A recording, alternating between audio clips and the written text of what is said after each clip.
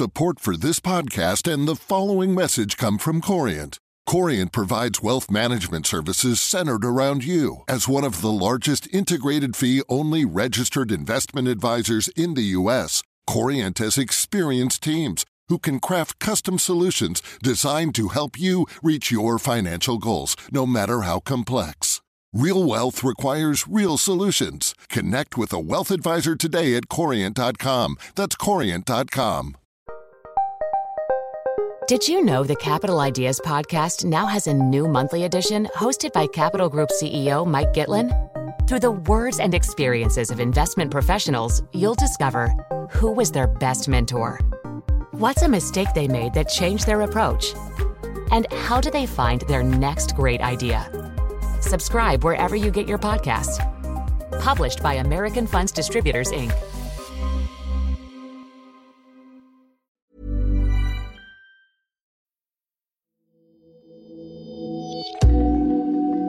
Banks.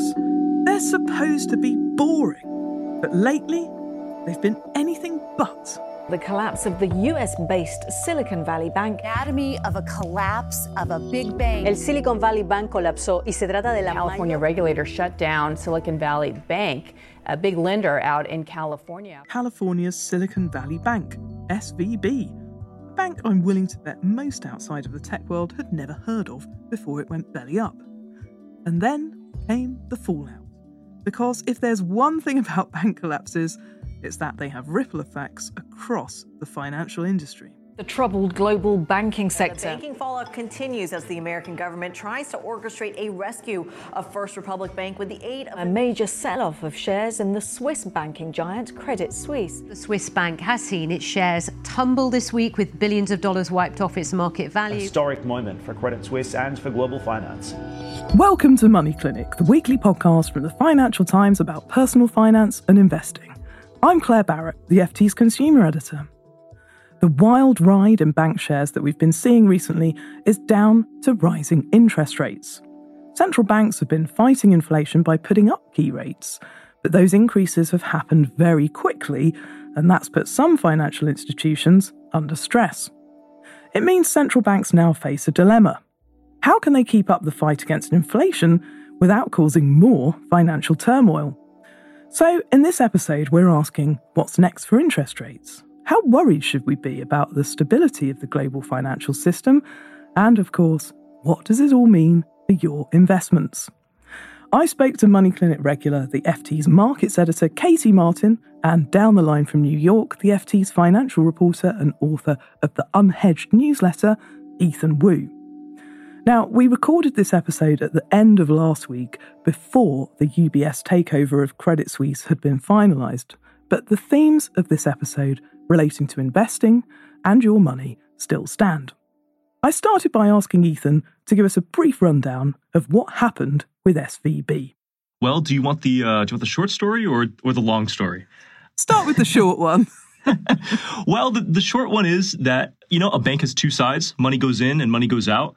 And in this case, SVB, the money went out from both ends. That's the short story. The long story has to do with interest rates. And so, the main thing to understand about SVB is the S and the V, Silicon Valley, right? It's taking deposits from Silicon Valley startups. So they have all of this cash from these companies that got this influx of money. Those companies are highly interest rate sensitive. They have funding because interest rates are at zero because the Federal Reserve, the central bank of the U.S., lowered rates to stimulate the economy after the pandemic. So that's on the money coming in side. On the other side of the bank, a bank has a lot of money. You got to put it somewhere. Most banks usually like to lend that out, right? That's the main business they're in. But in the case of SVB, they got so much money so quickly that they decided, you know what, we're going to do something prudent, safe, conservative. We're going to put it in U.S. government bonds, the safest stuff there is. The one problem with that plan is that U.S. government bonds are also highly interest rate sensitive. When interest rates go up, the price of the bond goes down. So what you had in the last year or so is interest rates in the U.S. going up the fastest they've gone up in decades. So SVB got pinched on both sides. Its depositors, all these tech firms who had all this money from the era of low interest rates, they started saying, ooh, it's looking tough out there. We're going to need to, start withdrawing our money. On the other side, all the bonds SVB had, they were rapidly losing value. And so we got in a situation where people started getting concerned in Silicon Valley. Hey, are they going to be able to pay us back, given what's happening to the bond side of their portfolio? And, add one more thing into this, which is all of the people in Silicon Valley are in the same group chats. They're all talking to one another. They're all reading the same Substacks. They're all reading Twitter. They all got panicked in a herd, and they ran for the door, and it was too late for SVB. Yeah, I mean, and the speed that it unraveled was just absolutely phenomenal.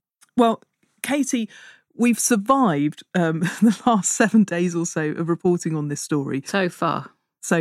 There's been a lot of ups and downs, but tell us briefly what the market reaction has been to all of this. Yeah, it's been pretty spectacular. I mean, at first, SVB started to look like it was in the death throes, and all of the investors that we spoke to on this side of the pond were saying, don't worry, don't panic. This is just some little bank in the States. It's got very specific problems. It's got itself in quite the tangle over here because, as Ethan says, it was getting hit on both sides.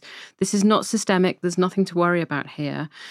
And then a couple of days later, suddenly the market decided there was something to worry about here, and it accelerated pretty quickly. One thing was that regional bank stocks in the States, first of all, just got hosed.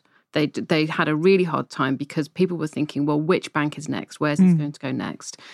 The thing that had a bigger impact for portfolios for everybody else was that the market decided, we've always known that if the Fed slams on the brakes and starts jacking up interest rates, something's going to go through the windshield. Here's the thing that's going through the windshield. It's the US banking system. Panic. So US government bonds, which are kind of supposed to be the safe place where you can go, the sort of safe hidey hole for investors, they rocketed higher. Firstly, because people were looking for safety. Also because people were saying, I don't think the Fed can keep on hiking quite as aggressively as it has been doing over the past year anymore. And so suddenly you had bond prices picking up.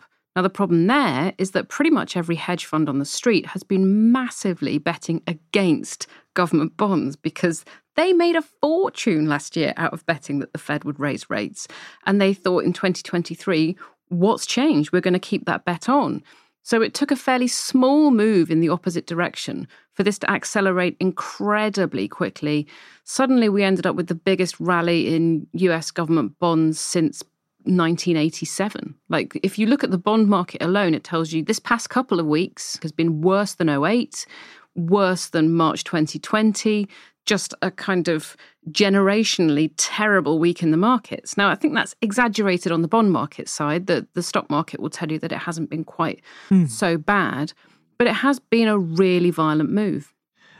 And Claire, just to add on to Katie's very comprehensive answer, I think when we talk about government bonds being safe, that word kind of obscures a distinction that I think people are learning really matters here. So one type of risk you want to be safe from is credit risk. That's the risk that people default, that you're holding the bond, the debt of a company or a government or whatever that goes under. Government bonds are entirely safe from that type of risk. Historically speaking, developed countries, they just don't default. It doesn't happen. There's another type of risk, which is interest rate risk. Now, this is not your bond goes to zero. This is your bond loses 20 to 30% of its value because rates have gone up really fast.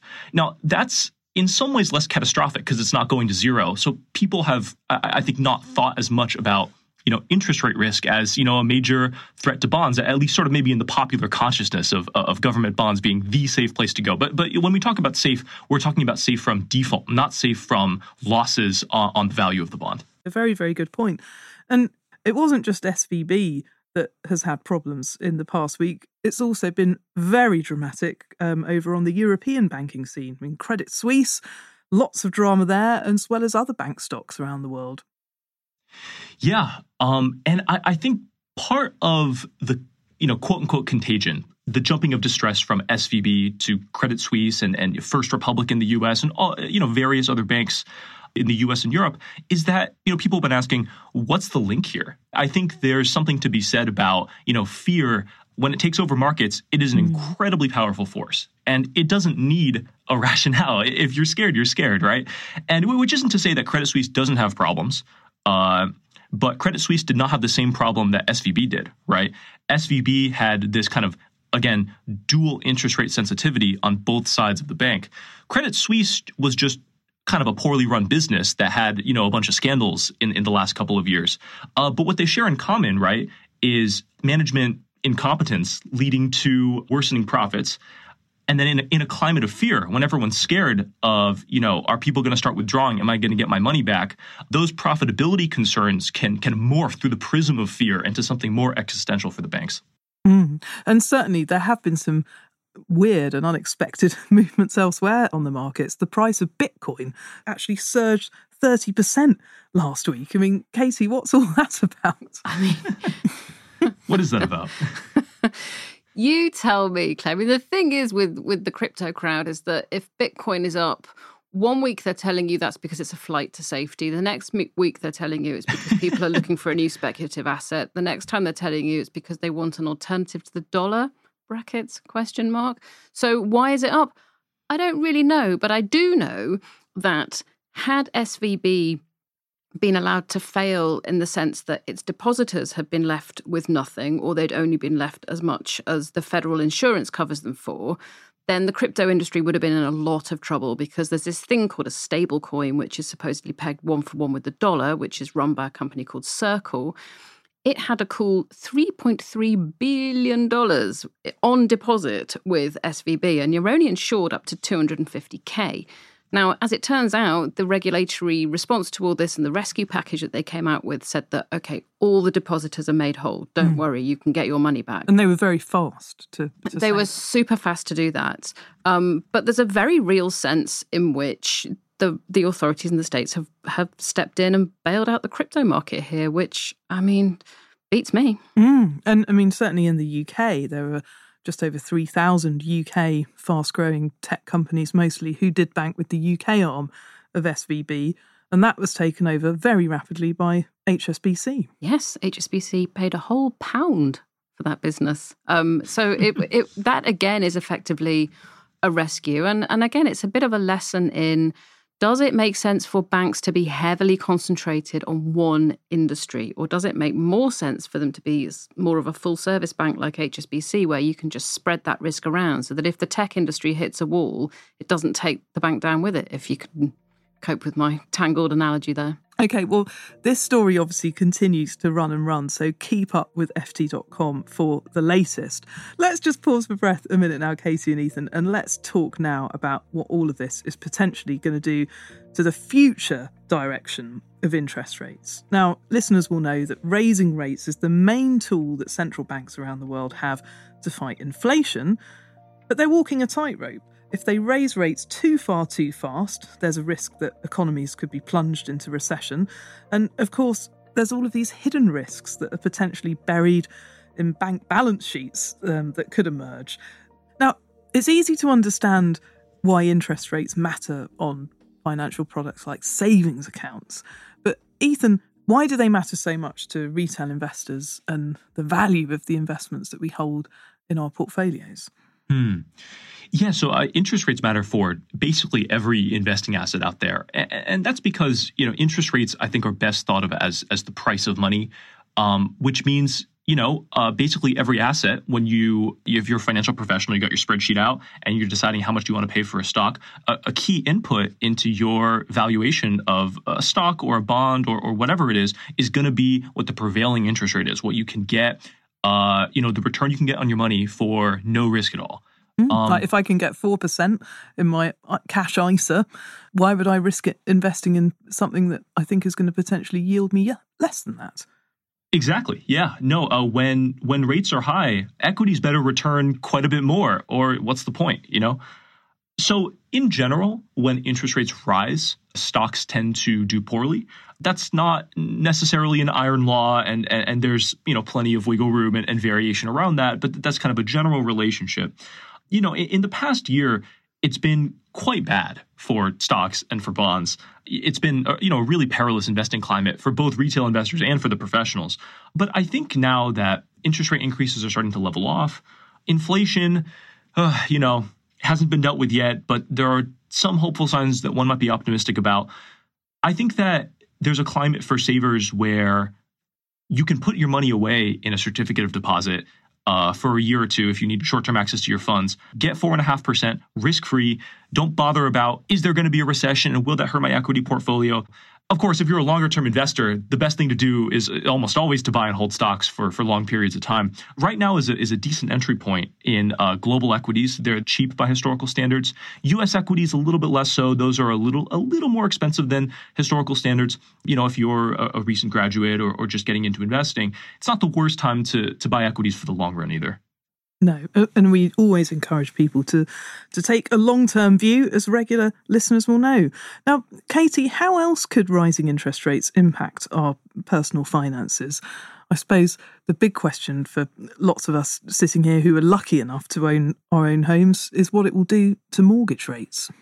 I've got 1 year until I renew my mortgage, and I'm really hoping this whole thing blows over by then. Otherwise, I'm going to be paying through the nose. Yeah, I mean, Brits in particular are very sensitive to this stuff because our mortgages roll over every couple of years as a rule, and the interest rate can kick up like pretty severely in that period. So there's a lot of people now who are rolling over mortgages that they've been paying reasonably happily without too much difficulty for a really long time that suddenly is getting some real sticker shock in terms of the price of renewing that debt. So that's probably the main channel for Brits at the moment. The cost of borrowing has gone up enormously, whether that is for a home or whether it is just any other standard loan. So a lot is hinging on central bank's ability to get inflation down. And these are the trade-offs. There are going to be fragilities in the financial system. There are going to be things that go wrong if they've been hinging absolutely on interest rates staying low forever. So central banks have got to tread that line. Ethan, we've got some key events coming up, haven't we, this week? The Fed meeting to decide interest rates. So, I mean, even quite recently, I think the FT's front page splash on the 8th of March was that the Fed was going to go harder and raise interest rates further than the market was anticipating. I mean, so much changes in so few days.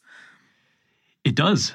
I did think what was interesting recently was the European Central Bank did stick with raising rates by 0.5 percentage point, which I think tells us something. It tells us that central banks really are committed to stamping out inflation with interest rate hikes. Now, part of the reporting on that ECB decision was that the bank was considering either 0.5 percentage point or nothing at all. There was no consideration of slowing down. It's either we're going to pause to see how the financial system is doing, or we're going to, stick on our campaign against inflation. Obviously, the stress in the financial sector complicates the picture for the banks. They now have to balance, two risks that kind of point in opposite directions, right? One being financial stability, one being combating inflation.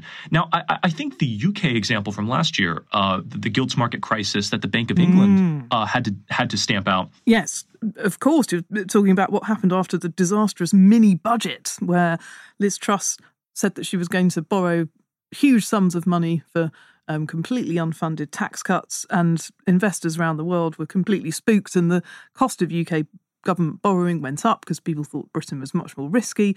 And that completely repriced government bonds, known as gilts, and caused all kinds of issues everywhere from the stock market to the health of pension funds, a complete disaster.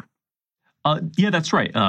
Gilts being UK government bonds, just like in the US, supposed to be the safest sort of debt in the UK. What happened in that situation was the Bank of England, it took a little break, a couple of weeks, maybe a month, from tightening monetary policy to deal with the ructions in the gilt market. And it was successful because it has basically unlimited firepower to deal with financial market turmoil. Once it stamped that out, it pivoted back and said, hey, guys, we're going back to our inflation fighting campaign. I think the ECB and the Fed are going to be looking at the Bank of England's example of being able to separate the tools of financial stability and monetary policy. Financial stability is a nearer term concern. You don't have to, deal with it forever. You have to deal with it in episodic periods when people get stressed out. And fighting inflation can be kind of a longer term priority that can be combated over time, even if you have to take these, momentary breaks. But if things calm down, I would expect the central banks to go right back to raising rates because fundamentally they have not won the inflation battle yet. Ethan's absolutely right. And the really difficult thing for monetary policymakers now, for, the bigwigs sitting in central banks, is they mustn't look frightened. If, for example, had the European Central Bank said, look, we're not going to do a 0.5 percentage point rate rise as we had indicated that we would, we're going to go smaller or we're going to do nothing at all, then the market would have thought, well, if they're worried about the European banking system, then maybe I should be more worried about the European banking system. And so there's going to be a very difficult communication job now where it's been difficult from the start that central banks don't want to throw the baby out with the bathwater. They don't want to break the system while they try and fix inflation.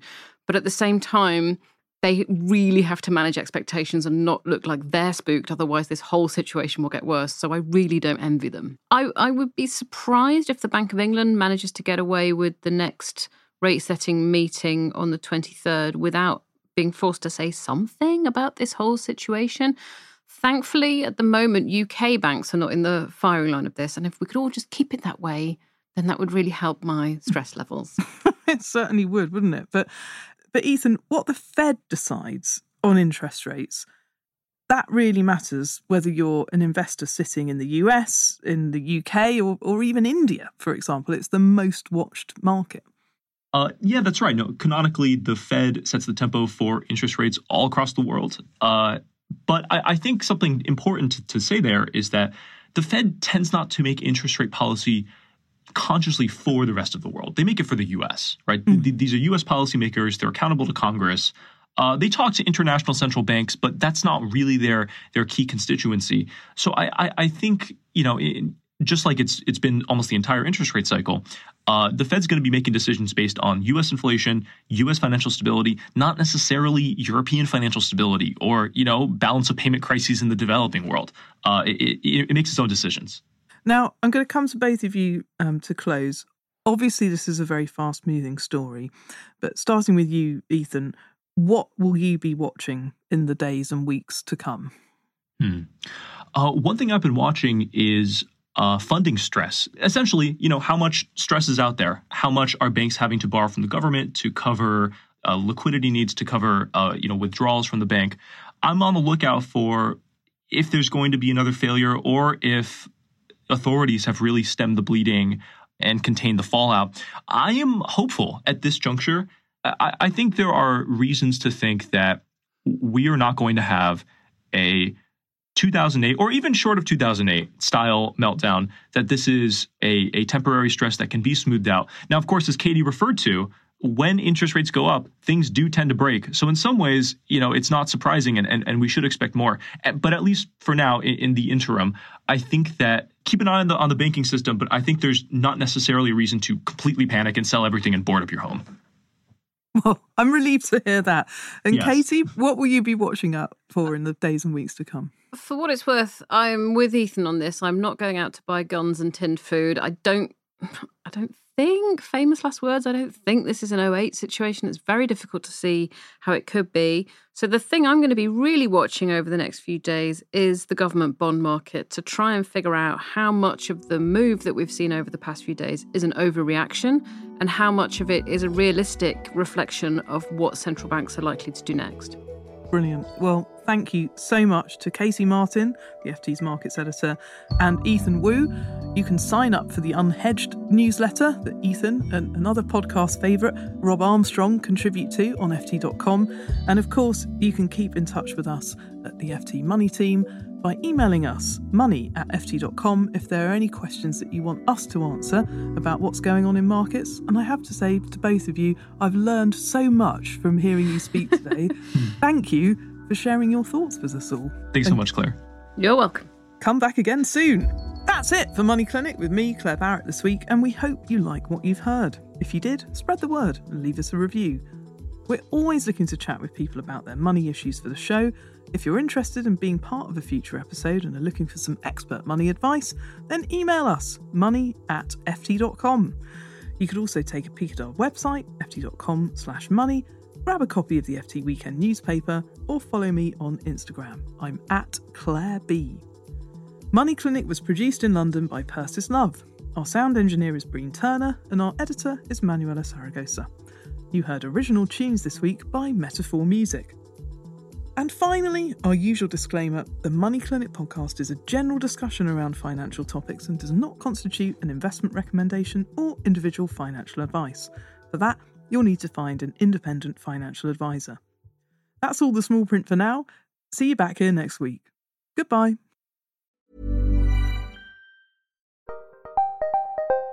Did you know the Capital Ideas podcast now has a new monthly edition hosted by Capital Group CEO Mike Gitlin? Through the words and experiences of investment professionals, you'll discover who was their best mentor, what's a mistake they made that changed their approach, and how do they find their next great idea. Subscribe wherever you get your podcasts. Published by American Funds Distributors, Inc. Small details are big surfaces. Tight corners are odd shapes. Flat, rounded, textured, or tall. Whatever your next project, there's a spray paint pattern that's just right. Because Rust-Oleum's new Custom Spray 5-in-1 gives you control with 5 different spray patterns. So you can tackle nooks, crannies, edges, and curves without worrying about drips, runs, uneven coverage, or anything else. Custom Spray 5-in-1. Only from Rust-Oleum.